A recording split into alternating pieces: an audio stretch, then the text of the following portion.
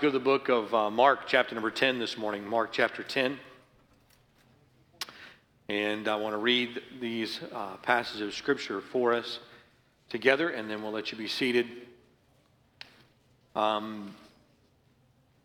me just say, first off, my wife and I, we had a real good time over on the west side of the state last week, and were able to go to Pentwater between Ludington and Muskegon, and right there in the middle. And we went over there, and beautiful. The lake was just perfect, and had a good time climbing up and down the sand dunes. Well, good time being on top of the sand dunes, not necessarily climbing up them, but it was a lot of fun, and enjoyed that. Appreciate so many of your prayers for us, and praying that we'd be able to have a good time away. Appreciate that. Well, when we come to a text of Scripture like we're at this morning, I'm reminded of the importance, or my encouragement, of preaching through a book of the Bible. We're going to be in Mark this morning, and then in a couple of weeks we're going to take a pause on Mark and come back to it.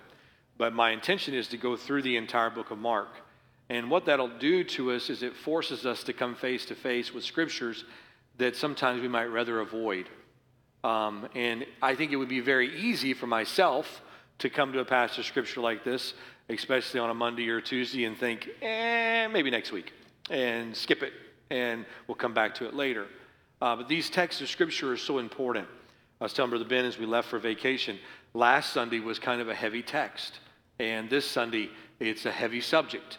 And I said I couldn't have picked two things more heavy to bracket my vacation with, just leave on a heavy note, come back on a heavy note. But the Lord knows, and His timing is right. But what we want to do is we want to look at Scripture, and we want Scripture to correct us. We don't want to dance around the texts that bother us. And we want to make sure that we are looking in the Scripture and letting it be what looks into us as we do that together. And so I'm going to read our text of Scripture together this morning from Mark 10. And we're going to read Mark 10, and we'll read down through verse number 14 of our text this morning. And then I want to read for us, after we pray, our constitutional amendment that we had that fits into this subject as well.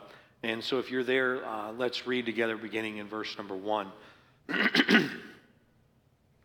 And he arose from thence and cometh unto the coast of Judea by the far side of Jordan. And the people resort unto him again, and he was what? He taught them again. And the Pharisees came to him and asked him, Is it lawful for a man to put away his wife, tempting him? And he answered and said unto them, What did Moses command you? And they said, Moses suffered to write a bill of divorcement and to put her away. And Jesus said unto them, For the hardness of your heart he wrote this precept. But from the beginning of the creation God made them male and female. For this cause shall a man leave his father and mother, and cleave to his wife, and they twain shall be one flesh. So then they that are no more twain, but one flesh. What therefore God hath joined together, let not man put asunder. And in the house his disciples asked him again of the same matter, and he said unto them, Whosoever shall put away his wife and marry another committeth adultery against her. And if a woman shall put away her husband and be married to another, she committeth adultery. And they brought young children to him, that he should touch them. And his disciples rebuked those that brought them. And when Jesus saw it, he was much displeased, and said unto them, Suffer the little children to come unto me, forbid them not, for of such is the kingdom of God. Let's pray together. Father, we ask you to add your blessing to the reading of the Word of God together this morning. Lord, I pray, Father, that the words of God will be what are heard this morning. Lord, I pray, Father, that you would help us to set aside our ideas and let the Scripture speak to us from the plainness of the text. Lord, I pray, Father, that you'd help us to come at this with a humble heart this morning, that our eyes would be open, our ears would be tuned in to what the Word of God has to say. And it's in the precious name of Jesus we ask all these things. Amen. You can be seated there if you would.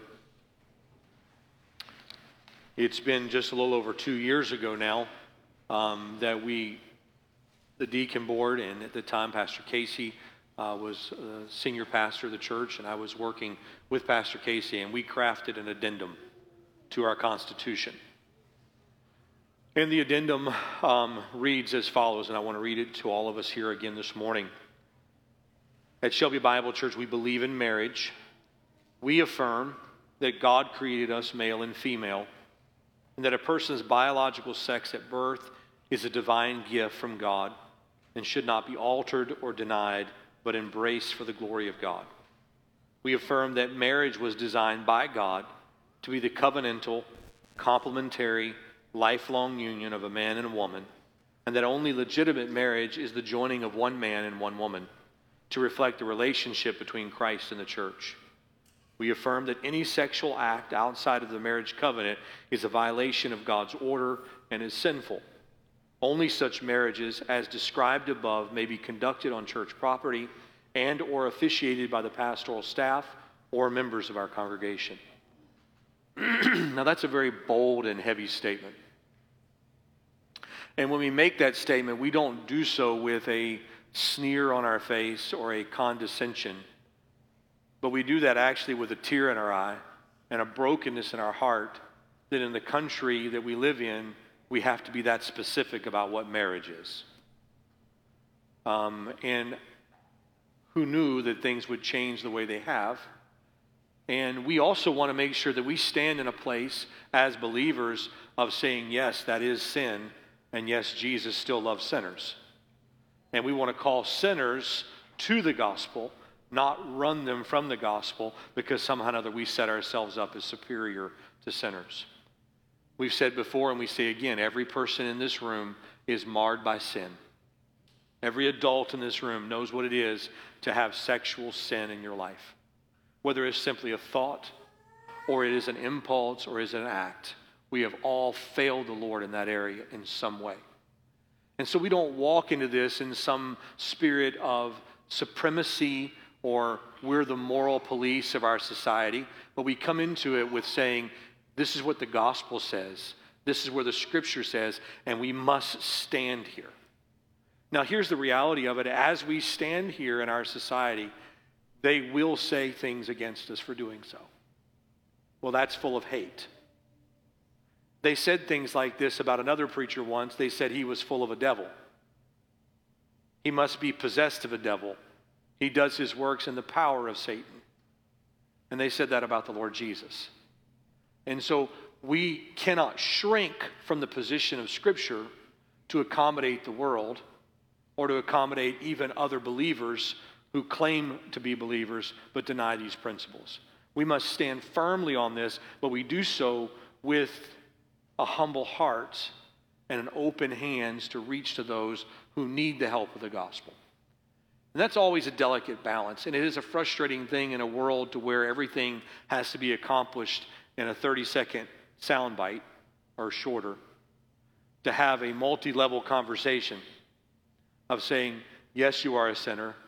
Yes, you are condemned before God. Yes, if you don't repent, you will burn eternally in hell, but Jesus is still the Savior. Generally, you get, yes, you are a sinner, and you're shut down. The conversation is so much bigger, and the hope is so much greater. And we have to faithfully stand there with a loving heart.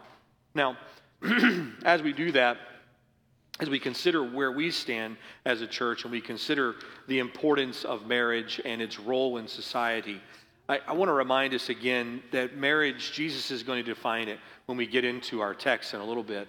But I want you to see the brackets of our text this morning.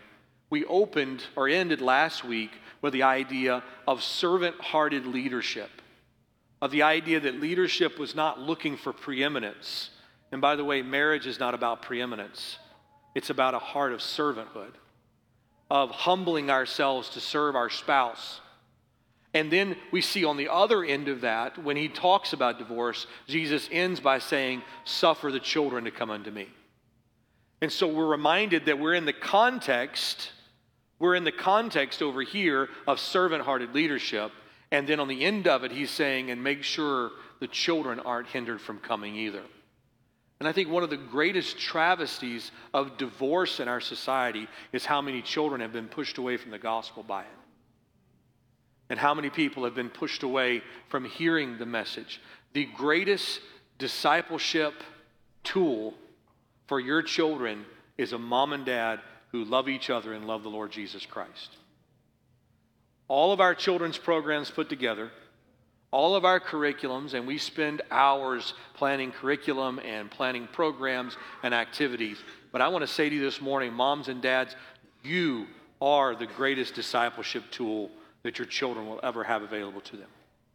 And you have a great responsibility there. Now, let me also say that when we preach from this text this morning, I don't preach from this text from a place of moral superiority either. In August 26th of next month, Susie and I will celebrate 20 years of marriage. And it didn't take us long to find out that we married a sinner. It took her a little longer to figure it out that I was a sinner, but some of you are laughing, and that hurts my feelings a little bit. The reality is, you know on paper you're marrying a sinner, right? You know theologically, and then you realize, oh my goodness, have I married a crazy person? And that was my wife talking, not me. I would never say that about her. So, the fact is, we have arguments, and we have failed one another, and we have wounded one another at times. We have said words we wish we could take back. And any marriage in this room that is honest, you've done the same thing. And in those arguments, the only hope is the gospel of Jesus Christ. Is that we run to the cross and understand that it is not our goodness that is going to keep us together as a couple, but it is God's grace that binds us together. And it is God's grace in your life that will do the same thing. And so I challenge you this morning to listen to the text well. And I want to read this opening statement, and then we'll get into the text. The danger, I think, of many today is to listen to the sermon with your past in full view. And you look into your past, and you grieve over what you should have, could have, would have done. And you can sit there with regret and even living in that regret as we sit here this morning. Let me caution you not to do that. And then on the other hand, some will sit here and listen with their future in mind. Well, what if my marriage doesn't pan out? What if I find myself single? Can I remarry? Is it okay biblically for me to find another spouse? Or do I have to stay single? I can't imagine being alone. In both scenarios, if that's your heart, you're missing the point of the message. It's not the point to live in condemnation over a past sin or mistake, nor is this looking for a loophole to get out of the marriage you're currently in. Neither of those should be on our mind this morning. But what Jesus is trying to do, and he's going to drive us to, is seeing the original intent. What God originally intended for marriage to be, and he lays that out in clear, plain language for us. And then we will try to do some pastoral application in this. Jesus turns to the beginning, and so let us turn to the text and follow him as he goes there. Now, that's a long introduction. I want you to look first off in this beginning text when these Pharisees come to him. And they say to him in verse number 2, and the Pharisees came to him and asked him, is it lawful for a man to put away his wife, tempting him? The Pharisees are trying to trip up Jesus. They've been trying to do this all along. They want him to stumble in his words. They want to catch him in his words. And I think it's in chapter 12 and 13, they actually use that phrase. They try to catch him in his words. The word testing here, the tempting here, is the same idea of what Satan was trying to do in chapter 1 and 13 when he put him to the test. They wanted to catch him off guard and try to trip him up, kind of like an interviewer would do today of trying to get the I gotcha moment where they back him into a corner and now there's no room to back out and you have to say something that will shock everybody and you're going to lose supporters in doing it and we got you. And that's exactly what the Pharisees are trying to do. And they're coming at it from two different schools of thought. There is the, what would be the conservative thought, and I'll stand to the right side for the conservatives. So the Shammai was the school of thought over here. The Shammai, they said the only reason that is legitimate for divorce is for unchastity. And so if someone was unfaithful, that was the only legitimate reason to write a bill of divorcement. Very rigid, no room for wiggle room at all. But then the Hillel group on this side over here, this group of people, they said, nah, for any cause. It doesn't matter. So they kind of had, they had bills of divorcement on tear-off pads, and they'd fill them out, tear it off, fill it out, tear it off. They just had a bunch of those circulating, and it was for any cause. And they had no boundaries on this idea of divorce. And by the way, this is where our society stands today. We stand today that divorce is a dime a dozen, and we throw those out as if they're no big deal. And divorce is treated very lightly. And to the grief of society, it is done so. And let me say this, when we as a culture turn from the order of God in marriage or the order of God in sexuality, there will be no end to the number of disorders that we have to label. And do we not see in our society an increasing and ever-increasing number of disorders that we deal with, in people's emotions, in people's mind and thinking? All of these things are disordered. Why are they so disordered? Because we left God's order. And inside God's order, there is purpose and protection. And outside of God's order, there is disorder and confusion. We are struggling with this in a society that is so broken by this disorder. I challenge us this morning to not let marriage become a flippant thing in your mind, but let it stay a sacred thing and teach our children how sacred it is. We've gotten so flippant with marriage, and we know of the generation past, the idea of, going to Las Vegas and getting this quick marriage. And then there was a song that was popular a few years ago, and one of the lines in the song is, "I'm looking for something dumb to do. Hey, baby, I think I want to marry you." And then the next line, basically, "And if we wake up tomorrow morning and we change our mind, no big deal, we'll get it undone." And it was just a flippant thing. And I've actually seen people use that song at their wedding because it's a funny song, and it's ha-ha and no big deal, and it trivializes what God has called sacred. And so when we look at the text, these two groups of people are pitting the Lord Jesus Christ against one another, trying to get him to side either on the conservative side or on the liberal side so that he'll lose part of his audience in the midst of this. They were doing their best to pit Jesus against Moses when he says, "What does Moses say?" And then they want to get him disenchanted by his followers. I think even there is some desire here to get him on Herod's bad side. Because if you remember, when John the Baptist went in and confronted Herod, what did he confront him with? "It's not lawful for you to have your brother's wife." And then what happens is Herodias has John the Baptist executed by her conniving and her manipulating of the circumstances. And now John the Baptist is beheaded, and they're thinking, hey, this subject of marriage got rid of one of these yahoos. Maybe it'll work with this guy too. And so they bring this up to entrap him and to get him in a bad place politically and with the people around him. And so they're doing their best to do it. Now, Matthew Henry makes this comment, and he says, how often, under the pretense of advisement, folks are attempting to ensnare the counselor. And how many times I've seen this happen, and I'm sure if I were to put Pastor Casey on the spot this morning, but I'm sure he could testify to this. On more than one occasion, the question is asked with the answer they want already built into the question. And they're coming to Jesus asking the question because they have a hook in there somewhere. And it's as if when the question comes, you're kind of chewing real tenderly because I'm not exactly sure where the hook's at. What are you trying to get? And Matthew Henry's advice goes on, and I like his advice. He said, just stand your ground. Just stand your ground. Because I'm not sure exactly where you're coming from, but here's where I stand. Now, I love you dearly, and I'm sure you're trying your best to get an honest answer. I'll assume that. But this is where I stand. And he gives that advice to stand our ground. You know, I've heard people come with a statement like this. Why would a loving God insist that a person live their entire life unfulfilled and alone in a loveless marriage?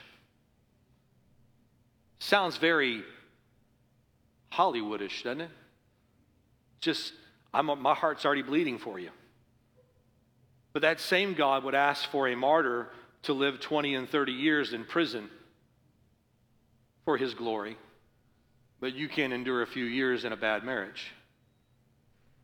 Now, I'm not trying to scold us this morning. I am trying to show in contrast how that sometimes God doesn't always call us to happiness and lollipops. Sometimes for the sake of the gospel, he calls us to tears and grieving.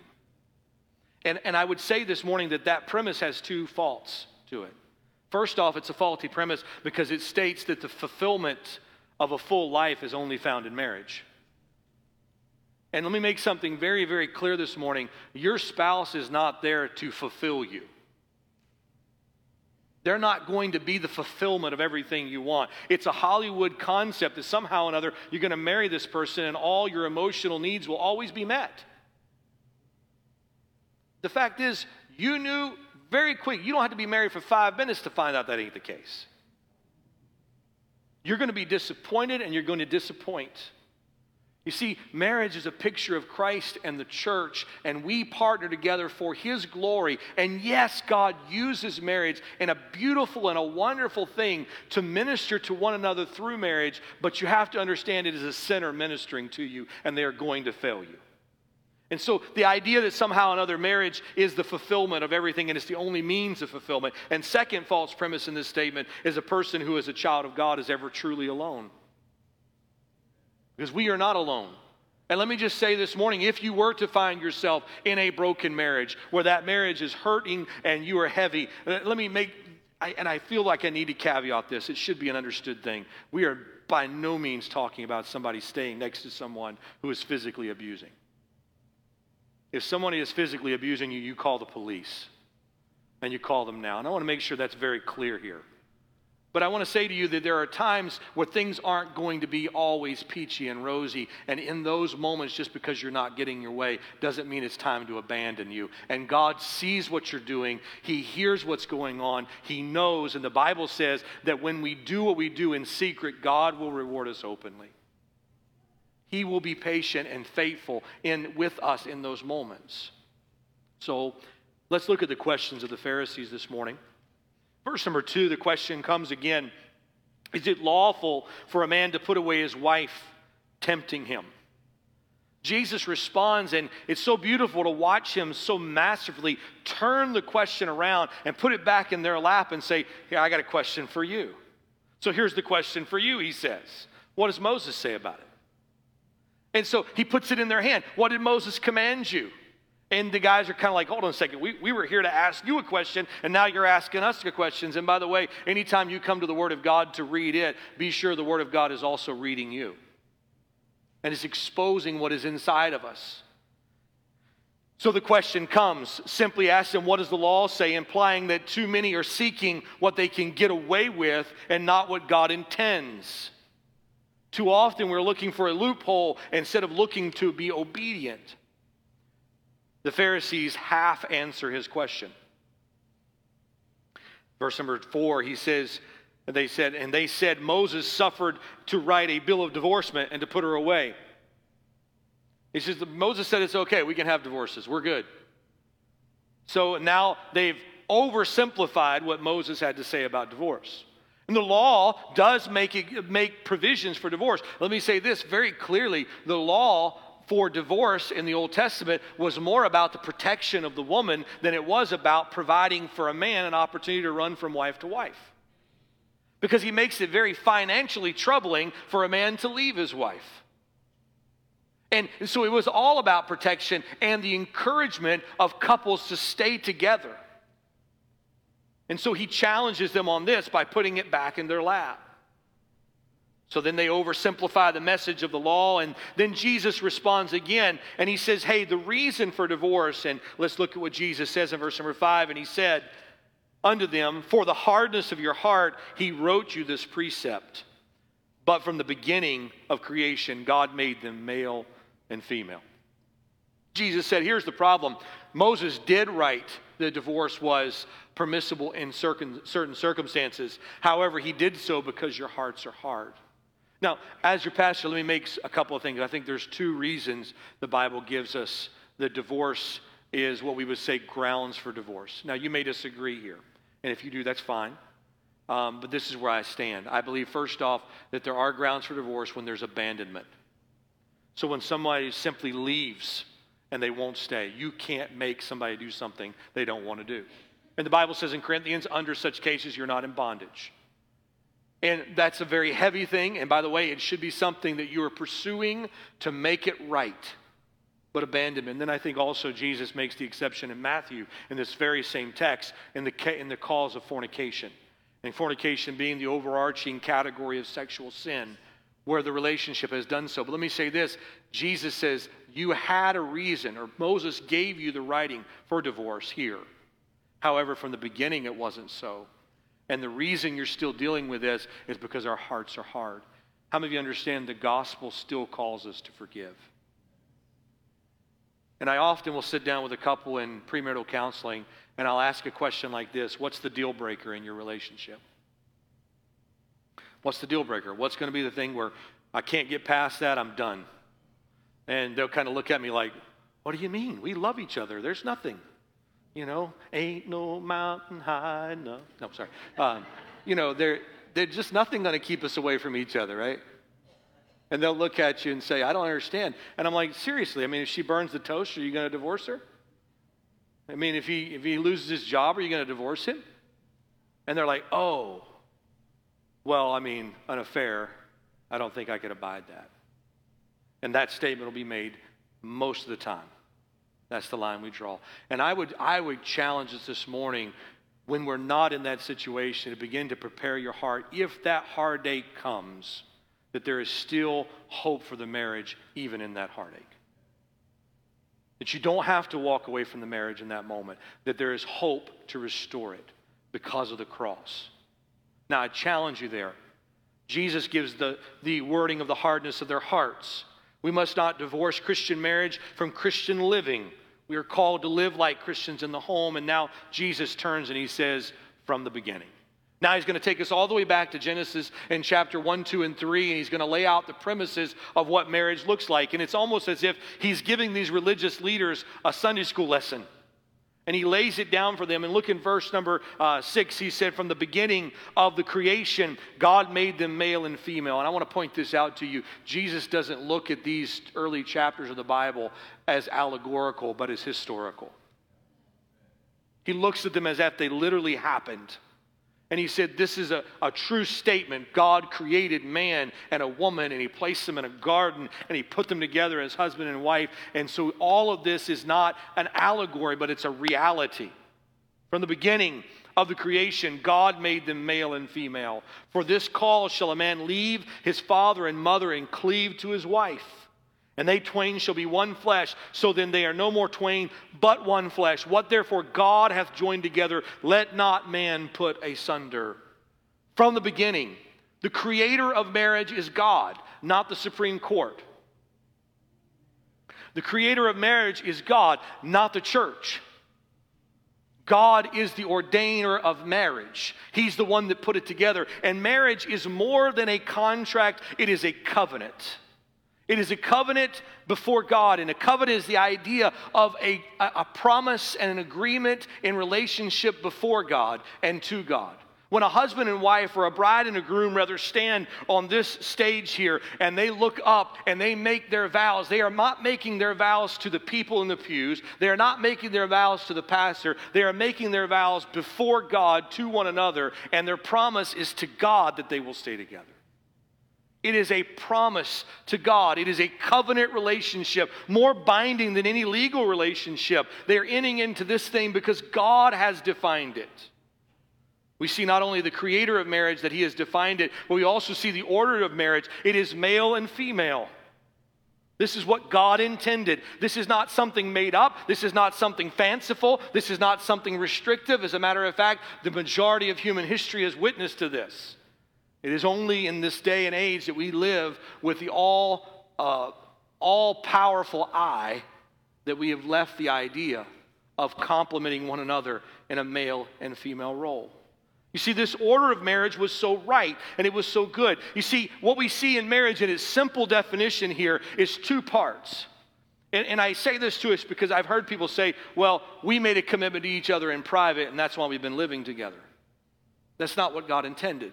There's two parts. There is a public declaration of the covenant, and there's a private consummation of the covenant. It's public, and then it is private. Both of those things should exist. And the problem, we live in a society today that people want to take the fruit of marriage in a sexual relationship, but never have the commitment of marriage inside the covenant.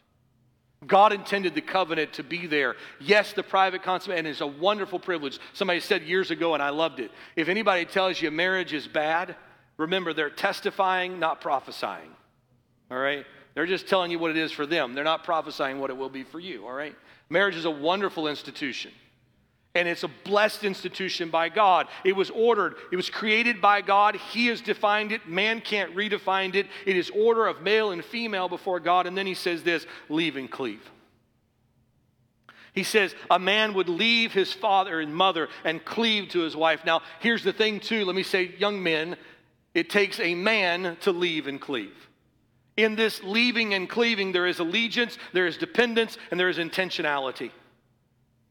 It's intentional. It is something that is stated, and you're stepping out of that allegiance. That means leaving mom and dad's financial provision. It's not saying mom and dad can't help us out. Thank God that mom and dad can.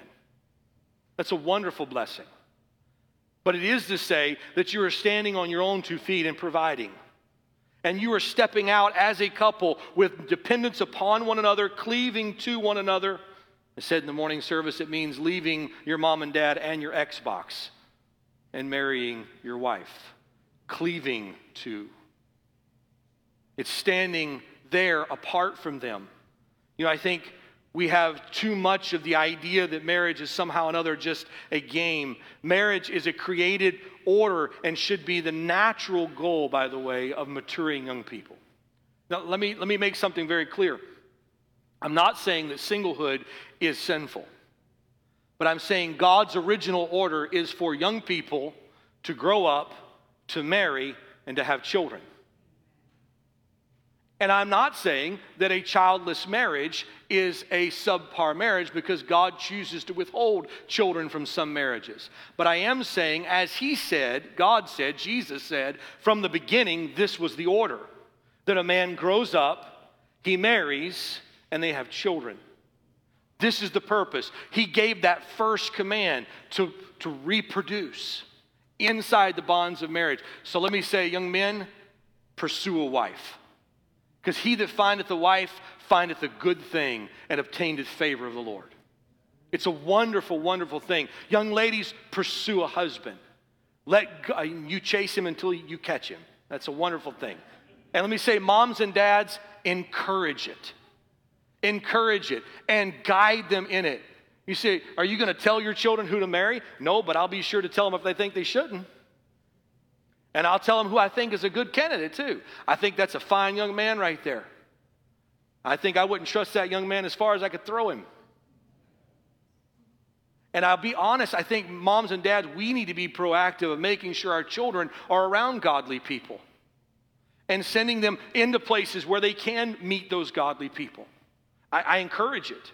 Because I think marriage is a wonderful institution that should not be discouraged. You see, here's the problem with our all-powerful I society is that we want to find ourselves, and we were never commissioned to do that.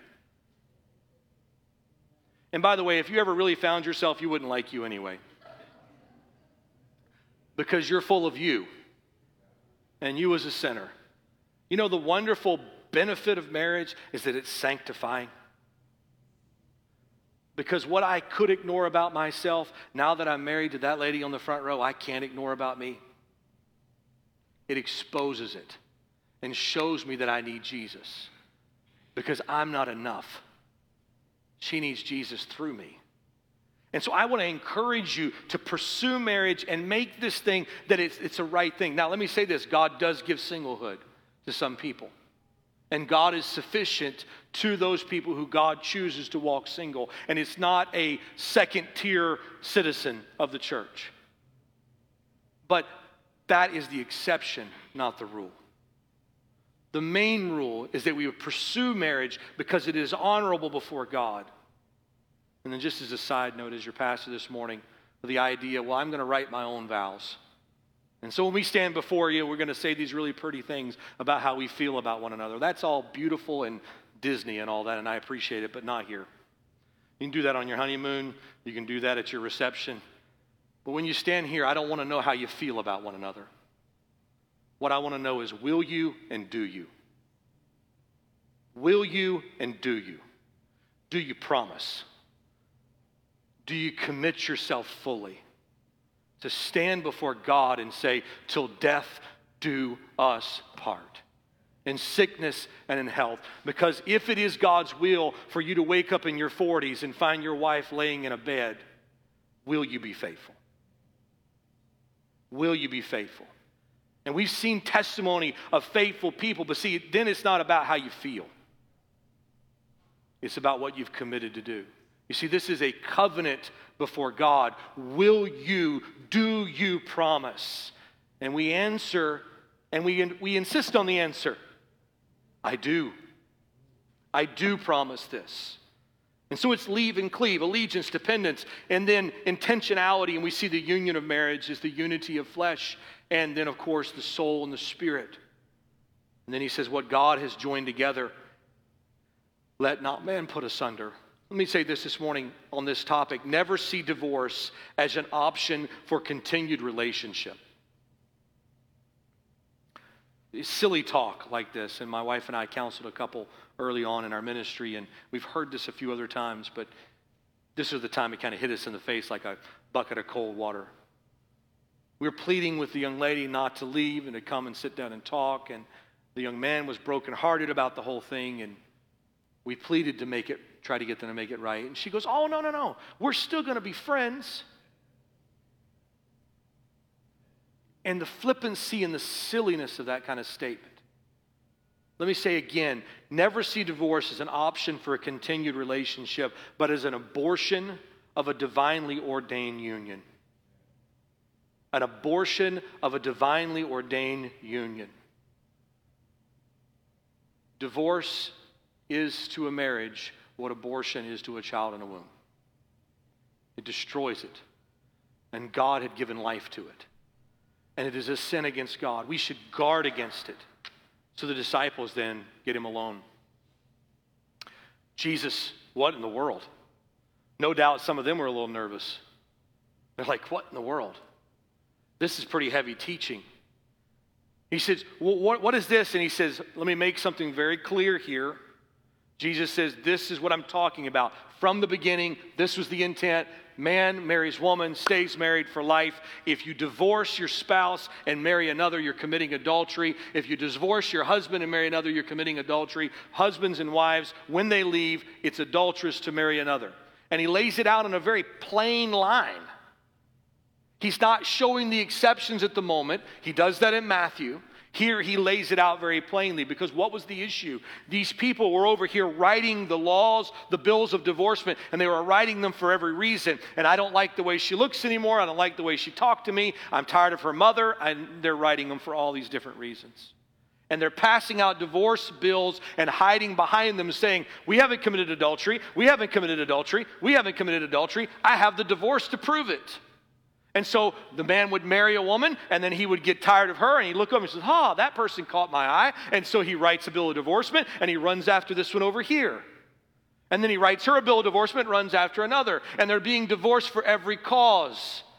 And Jesus says, here's the thing. I don't care how many legal bills of divorcement you're holding up. I can see right through them and see the adultery that's in your heart. Because adultery was at the heart of the whole question. And Jesus always has the way of getting to the heart. So this morning, we cannot hide a heart of adultery behind a bill of divorcement. It'll never work. And so these summary statements I want to give to you. We say, number one, marriage is a supernatural union, and what God joins should not be divided. God joined it together. You see, God hates the putting away of our spouse for every cause. And even when we have cause, according to Scripture, because of the cause of fornication, even then we should seek restoration, not run to division. We as Christians should not initiate divorce. We should never go down that line. Christian marriages should model Christ and the church. Because we are of a fallen world, all relations are unattended, head toward decay. You understand that? It doesn't take long before a relationship that is strong heads into decay very quickly unless it's attended and cared for and restored with a servant's heart, covered with grace, at peace with our spouse. We should seek restoration, not on an annual basis or on a 10-year basis, but on a daily basis. Seeking to make sure our hearts are right. You say this morning that a hard heart is at the root of divorce. And so therefore, every person in this room, whether you're married or unmarried, this morning you should guard your heart. Check your heart on a daily basis. God, is my heart tender? Is it tender before you? Is it so that my heart is grieved by my sin before it's grieved by your sin? I think too often we as Bible-believing Christians are more grieved with the sin outside the church than we are grieved with the sin in the church, much less the sin that is in our own heart. God, keep my heart tender. Does my sin offend God? It does. Am I even aware of it? And too often we are not. And so this morning, I want to make it very clear. If you have gone through a divorce, you are not a second-class citizen. You are not a second-class Christian around here. That's not the heart of it at all. The heart of it is, and here's the interesting thing, I've never met a couple who's gone through divorce and now married and trying to serve the Lord that would say, I highly recommend divorce. Nobody's ever said that to me. They would all say, I wish I could have avoided it. I've heard people say, if I knew what I knew now, if I had learned then, if I knew then what I know today, and they would warn every one of our young people away from it, and they would warn them to make wise decisions. But let me say this morning, all we can do is start right where we are for the glory of God and go forward. If you've been betrayed by a spouse and left abandoned, God knows where you are, He loves you where you are, and He's not done with you. If you found yourself abandoned in a divorce and now you find yourself just hurting because you just found out there's some kind of grieving sin in your marriage, God has not abandoned you. He is still for you, and He wants restoration. And He's able. And what we do is we can't serve God yesterday, and we can't serve God tomorrow. Today is the only day we can serve Him. And today, we march forward for the glory of God, honoring Him with the work He's given us to do. So, I challenge you this morning with that. Would you pray with me this morning? Father, we come before you now. We need your grace. We need your mercy. Father, I pray that what has been said today would be clearly understood, not because they're my words, but because they're from your word. And what I pray, Father, that it would be understood in a way that would bring correction and healing and instruction to your people. Lord, help us as we walk forward as a church to help those that are hurting, to encourage those that are broken and put them back together, to seek restoration. And Father, help us to stand boldly upon the word of God all the while. And Lord, we are not sufficient for these matters, but you are our sufficiency. And it's in the precious name of Jesus we ask all these things. Amen. Let's stand together.